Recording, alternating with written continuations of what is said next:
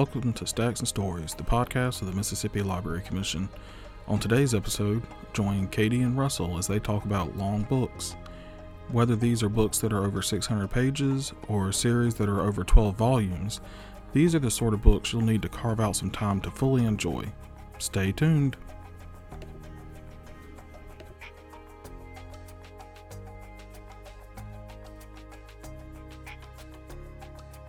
Hey there, everybody. Welcome to today's episode of Stacks and Stories. I am Katie. I'm usually one of your editors behind the scenes, and I'm here today with Russell. Say hey, Russell. Introduce yourself. Hello, everyone. And we are going to be talking about long books. These are books that are the size of multiple bricks. These are books that are part of a series that is in like 16, 18 volumes. This is a very loosey-goosey title and a loosey-goosey concept. And so, obviously, the first question I'm going to ask is, hey, Russell, how would you define a long book? Well, there are several books that I have read that are exceptionally long single books, like The Stand or The Historian by Kosako. I don't know how, I can't pronounce that last name. I've been meaning to read that one. It's Elizabeth Kosakova. I haven't gotten around to reading it yet, but that's on my to-read list. It's an amazing book, but it is exceptionally long. Over, I think it's like 1,200 pages, and but then I also think of like a book series. If it's written as a continuous story, you could say that is like one very large book. And like the Dresden Files is an example of that. And I was also thinking, as we were getting started, I was thinking about, okay, I'm going to have to give an example because I can't really explain this. Go for it. Simon R. Green wrote 4 book series. They're different. One of them is called The Nightside. It focuses on one character and his exploits in this alternate reality. He also wrote the Ghost Finder series. It follows a group of characters and their exploits as they are looking for and fighting ghosts. But they're in the same universe and they cross over, and you'll see the characters from the Nightside series in the Ghost Finder series and vice versa. So would that be considered one really long series? Yeah. Or would you consider that as multiple series that just happen to have some of the same characters jumping in and out? And if that's the case, then he's got to be one of those that has, like, because he's written thousands and thousands of books, it seems like. I've only read 4 of his series, but for example, the Nightside series has 13, I believe, books in it, and the Ghost Finder series had 6, and then there was the Forgotten History or the Hidden History, I think was the name of that other series, and it's got like 12. So that's like 30 books. Yeah, I know that there's a middle grade author, Rick Riordan, who did the Percy Jackson books, where he does kind of the same thing, where he'll have multiple series where each of them is like, here are 5 books about Percy Jackson. Here are 5 books about Jason Grace. Oh, but we're going to have some of the Percy Jackson characters show up in the Jason Grace books. Here are 5 books about Magnus Chase. Oh, but one of the Jason Grace characters and one of the Percy Jackson characters are going to show up in the Magnus Chase books. So If you get started on like one of the series that's later on down the line, at some point, if you are an overinvested 12-year-old who's the target audience for those books, you're going to be flipping back to like Wikipedia to be like, okay, who's this person who like we know already? Oh, they showed up in this book series where they are. Now I have to go back and read that series. I have to go check out Percy Jackson #1 from the library, where they are technically standalone series, but in practice, not entirely. That's how I started the Percy Jackson series, and that was in the early 2000s when I started reading it. So I was not an overinvested 12-year-old. I was an overinvested 30-year-old. But, you know. But I was trying to find something to read to just get me away from Harry Potter and Twilight, were the 2 series that I had just finished. And I wanted something just light and not really that I had to emotionally invest in. And also, that wasn't like 700 pages like Deathly Hallows, Exactly. like Order of the Phoenix, Exactly. speaking of long books. And I was at the library in Meridian, and asked the circulation desk, I was like, can just give me something light. And I told her kind of what I liked, and she said, had I checked out the Percy Jackson series, and instantly fell in love with it. And I think it was after the third book, I was emotionally invested, and I had to read the rest of it. And then I finished that and found out that he had written the other two series, and I was like, all right, well, I've got to read those, right, because same person. So yeah, but those are really, really good books. Well, normally we should all be proud of me, because normally whenever I'm on these podcasts, all I talk about are big old nonfiction bummers, because that's one of my favorite genres of book to read. But I only wrote down the title of one bummer that is a big old chonker book, but I'm going to take the opportunity to talk about one of my favorite books of all time, which is a fantasy book. It's super long. It's the size of a brick. It's Jonathan Strange and Mr. Norrell by Susanna Clarke. It is very big and very wonderful, and it's Regency England, so it's like Pride and Prejudice times, but there's magic and there's fairies, and it's written in a sort of dry, like it's parodying Jane Austen, or it's doing like a pastiche of that sort of type of writing. So you would have statements like, oh, and Mr. Norrell felt particularly displeased today when looking upon blah, blah, blah, blah, blah, blah, blah. But then, like, there's fairy shenanigans happening in the background. And it is huge and massive. So what do you think the appeal, I mean, why are we not just like look at the size of that book, right, and just like, there is no way I'm reading that? Well, I view it as a challenge. I like to set myself reading challenges, like to make myself like, oh, I'm going to do this and I'm going to get through this. And a couple of years ago, I set myself the reading challenge that I would read the full unabridged version of Moby Dick by Herman Melville. And I did that, and I love that book. And I have a whole bunch of stupid book opinions that I will fight people on, and one of them is Moby Dick is good. Y'all are just wrong. Y'all are just scared because it's really big. But I know, at least for me, I've been on the record saying that I'm not like a super big series fan, because some of them don't really have an ending point. And after you get to like book 12, if you can hit the point of diminishing returns. But at least for me, super long books they capture what I like about series, where you can go into depth and go into detail and go into these characters' like inner lives and thoughts and feelings, but they have a final point. Yeah. They have an ending point. Like with Jonathan Strange and Mr. Norrell, you don't meet Jonathan Strange until like halfway through the book. But with the first half, you've got like this in-depth look at how this character, how Mr. Norrell feels, what he's thinking about, how he's reacting to the world around him and changing the world around him. And it's that sort of, you couldn't have that sort of deep dive, deep look into the character if the book was only 200 pages long.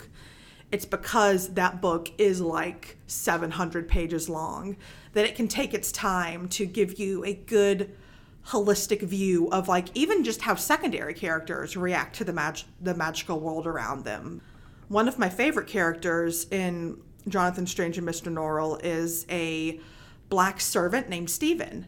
And so it's 1800s England. He's surrounded by all these white guys. He's able to take a new read and take a unique look at the situations that all of our other characters, who are mostly white guys of upper status, would not be able to take a look at and take a read at. And it's because the book is like 700 pages long that you can devote some time to what Stephen's view of the situation is. And I love it.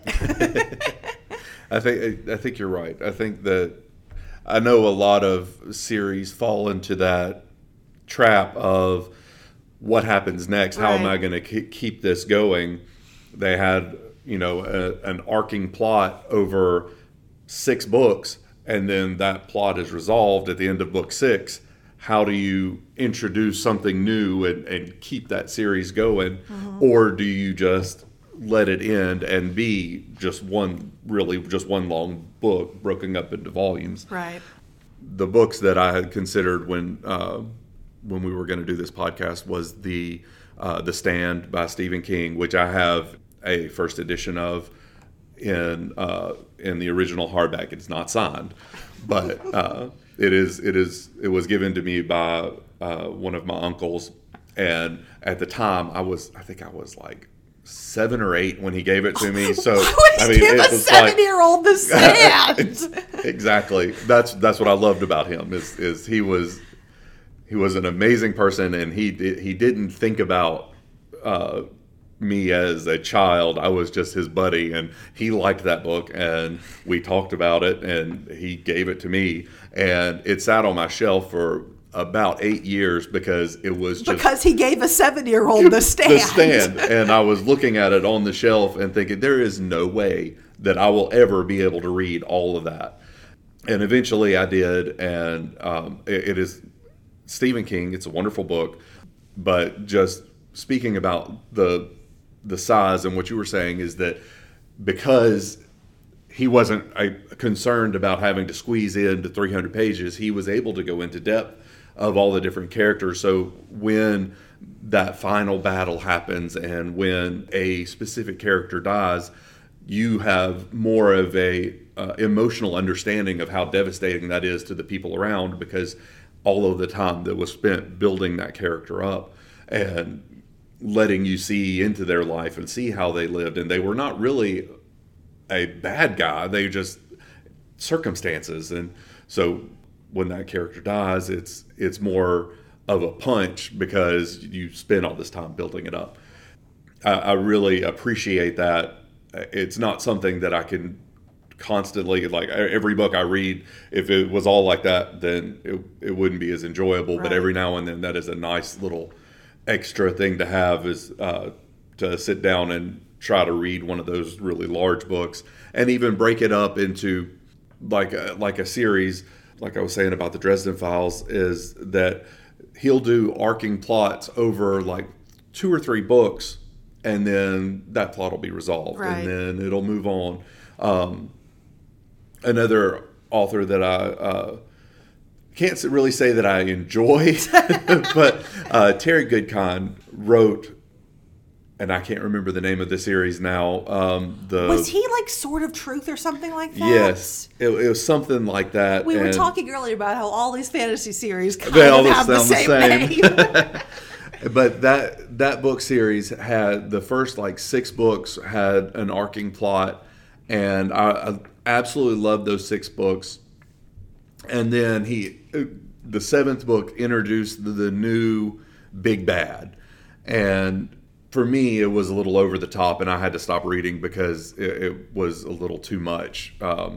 He gets a little graphic, but that first plot was like one really large book, and then the same characters take on a new challenge as a second really large book.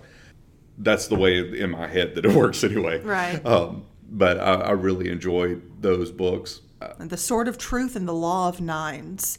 As Charlie looks at the Wikipedia page, we scroll down to see more about this guy. Technology. Yeah, this is why you have someone in the room with you, also partly to watch the levels and make sure that we all sound good, and partly because whenever we go, what's that book's name? What's that book's name? Then he can pull it up. Yeah. But yeah, thinking about the idea of like overarching plots and like, this plot takes up like 3 books. This plot takes up like 4 books. Blah blah blah blah. Manga does that a lot. Yes. And I read a lot of manga, and because it's like eating a bag of Oreos, man. I can just plow through that. I feel really good afterwards. But, so am I just totally Southern by calling it manga? I mean, I was one of those people who, if my high school had an anime club, I would have been in the high school anime club. So. But growing up, I was really into Sailor Moon by Naoko Takeuchi, which that's about, depending on how, because it's been reprinted like 5 times, it could be anywhere from like 10 to like 16 volumes. because sometimes it's like, oh, we're going to shove 2 volumes together. Yeah. Oh, we're going to include the bonus chapters in this one, blah, blah, blah, blah. But it's another one where you'll have like an overarching plot that'll take up like 20 chapters. And then we start a new overarching plot that takes up 20 new chapters. And at least with Sailor Moon, it moved towards an ending and did have a definite ending, not a whoopsie-doo, we've been canceled, or whoopsie-doo, the author died sort of ending that some of these longer series have. But I can definitely see, like, you have to be invested, because after a certain amount of time, I just stopped caring. Yeah, there definitely has to be a sense of, I've got to read this. Right. Even if I'm not looking forward to it, I've got to read it just because it's a continuation of the story. Right. I've got to know what happens. But yeah, that's the way I've gotten about the Dresden Files, because the author took off for like 7 or 8 years, and I was not a nerd enough to go and look up why, but I gave him his privacy. but he took off like 8 or 9 years and between 2 of the books, and where as before it was every year he was coming out with a book every year, and then all of a sudden nothing, and then he announced that he was going to release the next book, and by that time I've read 1,000 books since then. Right. And as soon as he announced it, I said, I've got to read that book because I need to know what happens. And I went back and had to reread like the last 5 or 6 books just to kind of refamiliarize myself with the universe. Mm-hmm. And by the time it did come out, I was looking forward to it at that point because I refamiliarized myself with it. But it's one of those stories that at any point he could end it, he could wrap it all up in one book and answer all of the remaining questions. We're not going into a George R.R. Martin Game of Thrones situation where you would need at least 2 books and the writer's notes in order to properly end it. Exactly. And like the Simon R. Green books, his were more like the old 80s sitcom shows where at the end of the book, everything was pretty much the same as it was at the beginning. You had none of the main characters ever really died, and if they did, it was you kind of expected it. Like they would introduce a character, and that character may die, but it all happened within that book, so it wasn't. You didn't really lose anything. It was just a feel-good enjoyment. I wonder who's going to bite it on this episode of Father Brown. Maybe the guest star who we introduced in the first 5 minutes. That's right. Or the Star Trek. Oh, it's a new red shirt. I've never seen them before. No, they're not going to survive. Oh, this is a guest actor brought on. You're a bit too expensive for the show. That's right. That's exactly right. Yeah, thinking about long series and long books and my brain spinning while we're talking, I do think another good way for people to get into long series is through like adaptations. Maybe not Dresden Files, because apparently that TV show adaptation was absolutely terrible. It was pretty bad. But I know, thinking about myself, the reason why I sat down and read the full unabridged Sides of a Brick version of Les Miserables by Victor Hugo was because I was really into the musical when I was in high school. And so I had the idea of the source text going in, like with your Game of Thrones, with your like Wheel of Times, even with like Jonathan Strange and Mr. Norrell had a TV adaptation, where you have an idea of how it is going in, where you have an idea of the plot. So you don't feel like, okay, well, when are we going to get to what's going to happen next? When are we going to get to the good stuff? It's like, you know what the good stuff are. You know in Les Mis that we are going to build up to a barricade. So it's okay if we take like a little bit of a time going there and a little bit of a digression going here or there, because you know how it's going to end. You know you don't have to hurry up to get to the plot. It's like, okay, I know we're focusing on this side character for a chapter, but I need to know where the book's going. I need to know what's going to happen. You already know what's going to happen. So you can be a bit more leisurely in getting to the plot because you saw the Wishbone episode or whatever. And there is something very visceral about knowing ahead of time what the characters in the book don't know. I felt that way about, I watched the movie for Aragorn. Mm-hmm. Christopher Paolini, I think, wrote that series. And that is a huge series. It's only like 4 books long, but they're very, very large books. But I watched that movie, and I thought, this is a great story, but the movie left me feeling like it seems like there's a lot more to this story, and so I went and read the first book. But that sense of, oh, I know that character. I know what's about to happen to this guy. It's something really enjoyable about knowing that when you're reading it, not knowing the whole story, but just that little tidbit of, I know that this guy turns out to be a bad guy. Of course, with the Aragorn series, the book is completely, or the movie completely diverged from the book, and it was completely wrong. But it was sort enough. Of like mid-2000s fantasy adaptations often were. Yeah. But it was enough to get me interested in reading the book, and then once I got invested in it fairly quickly. That is a very good book series. Yeah. I really enjoyed that. And then I will still go back. I won't listen to the whole series, but I will go back and listen to the 4th book in the series, just because it is action from page 1. It starts off in the middle of an action sequence, and it does not stop. Right. Yeah, my favorite thing about the book Dracula is that the first 2 chapters of Dracula are someone who is not in Dracula being like, all the peasants are looking at me really weird when I talk about going to visit Count Dracula. Why is everyone giving me garlic? Oh, what quaint superstitions. And you're just like, buddy, you don't know you're a Dracula. That's right. Yeah.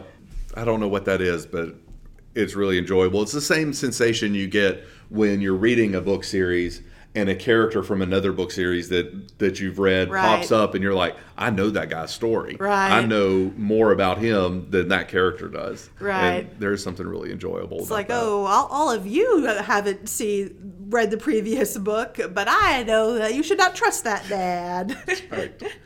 That's right. I wrote down a couple more titles for long books that I have read and enjoyed, and one of them that I finished this year was Wolf Hall by Hillary Mantel, which is a fictionalized account of the life of a British politician, a guy named Thomas Cromwell, who rose up the ranks during the time of Henry VIII. And so that's another thing where you know how the series is going to end because this guy has a Wikipedia page. You know he is going to die at some point.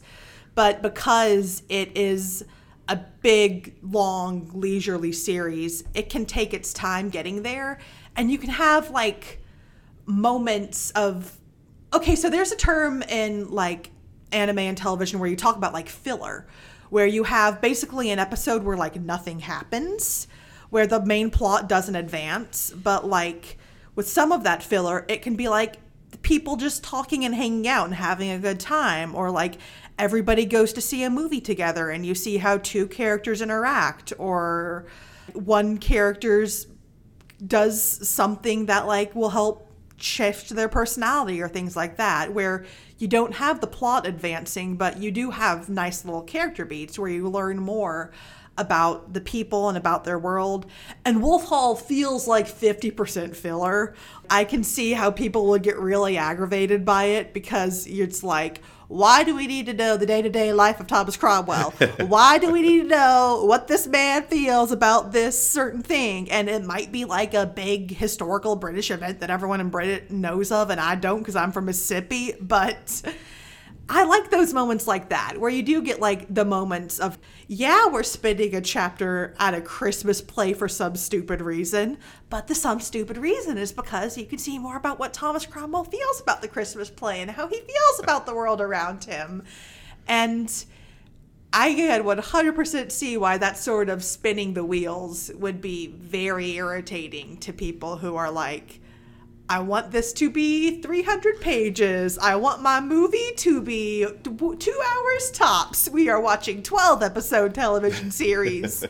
But I can enjoy the spinning of the wheels a little bit every now and then. Yeah, I completely agree with that. And immediately when you said that, my first thought was the Wheel of Time series, because there are several whole books in that series that could be summed up in one chapter.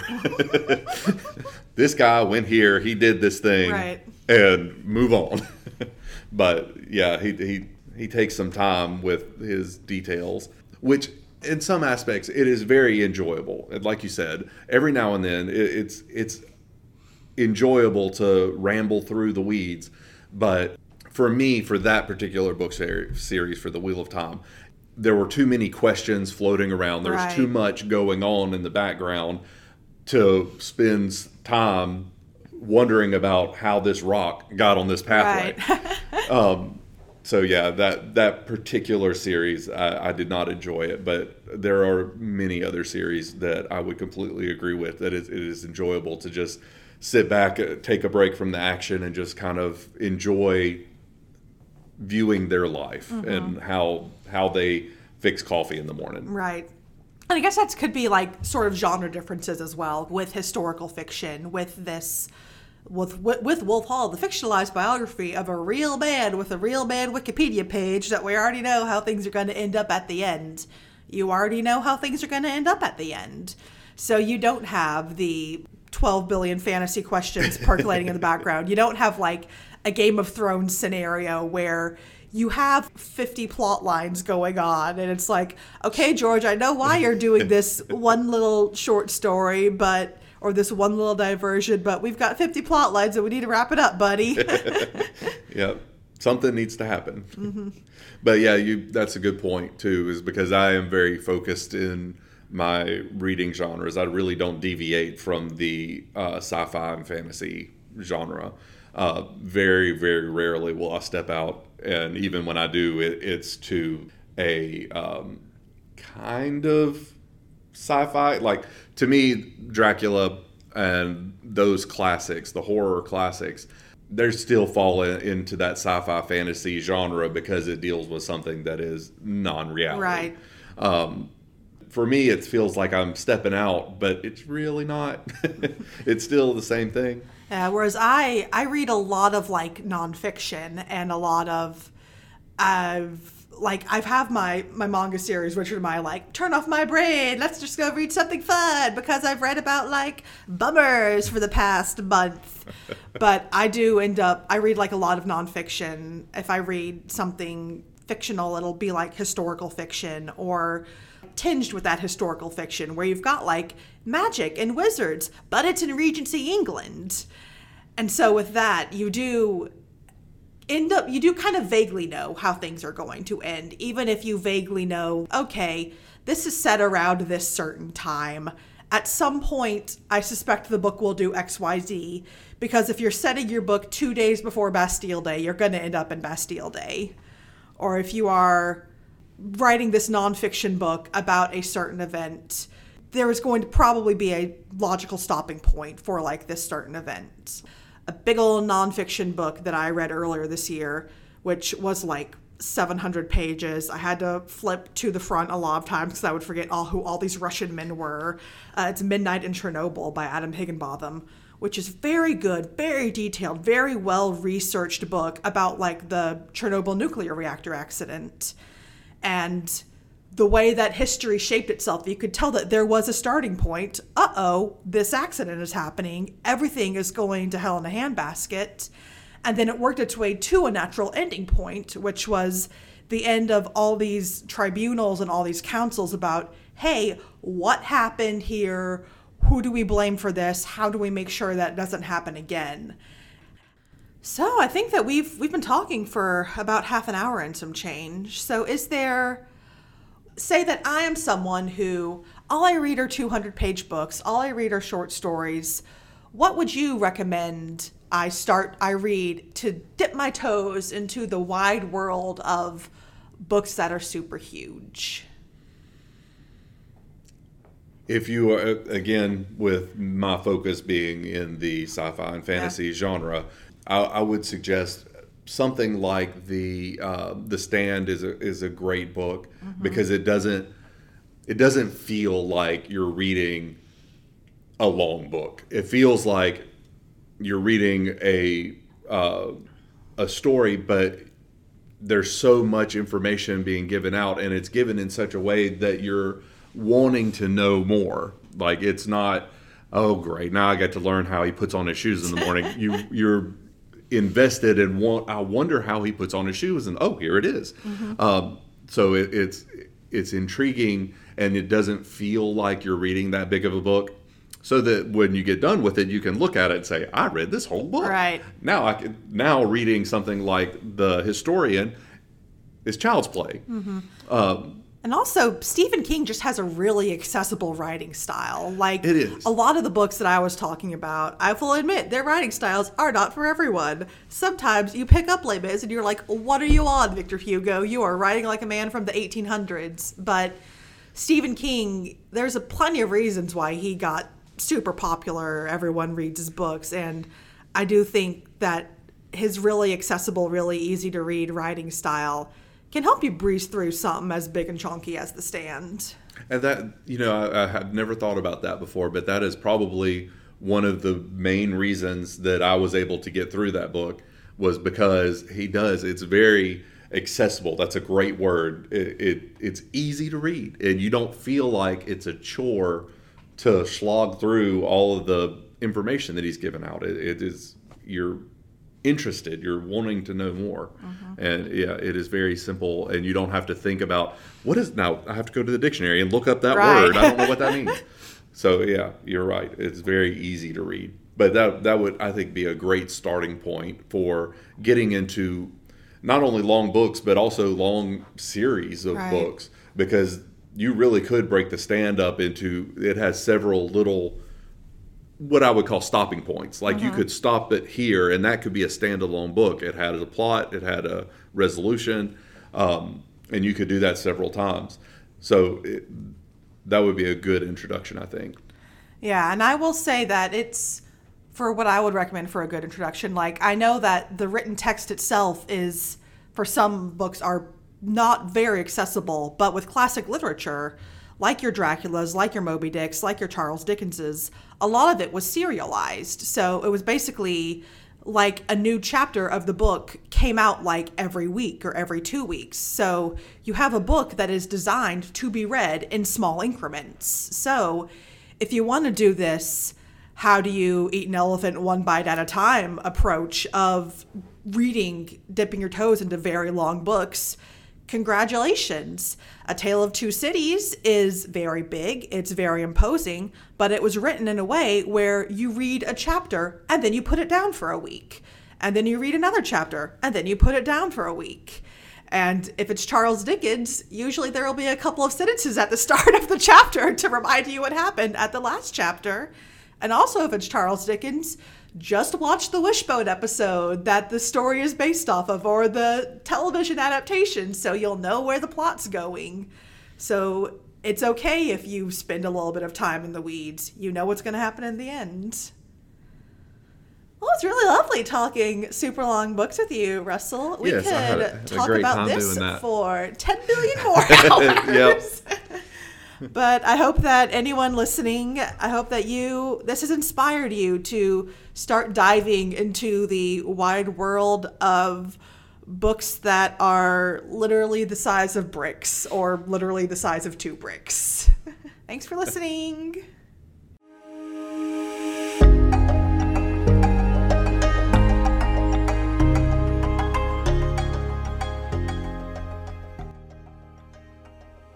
Thank you for listening to Stacks and Stories, the podcast of the Mississippi Library Commission.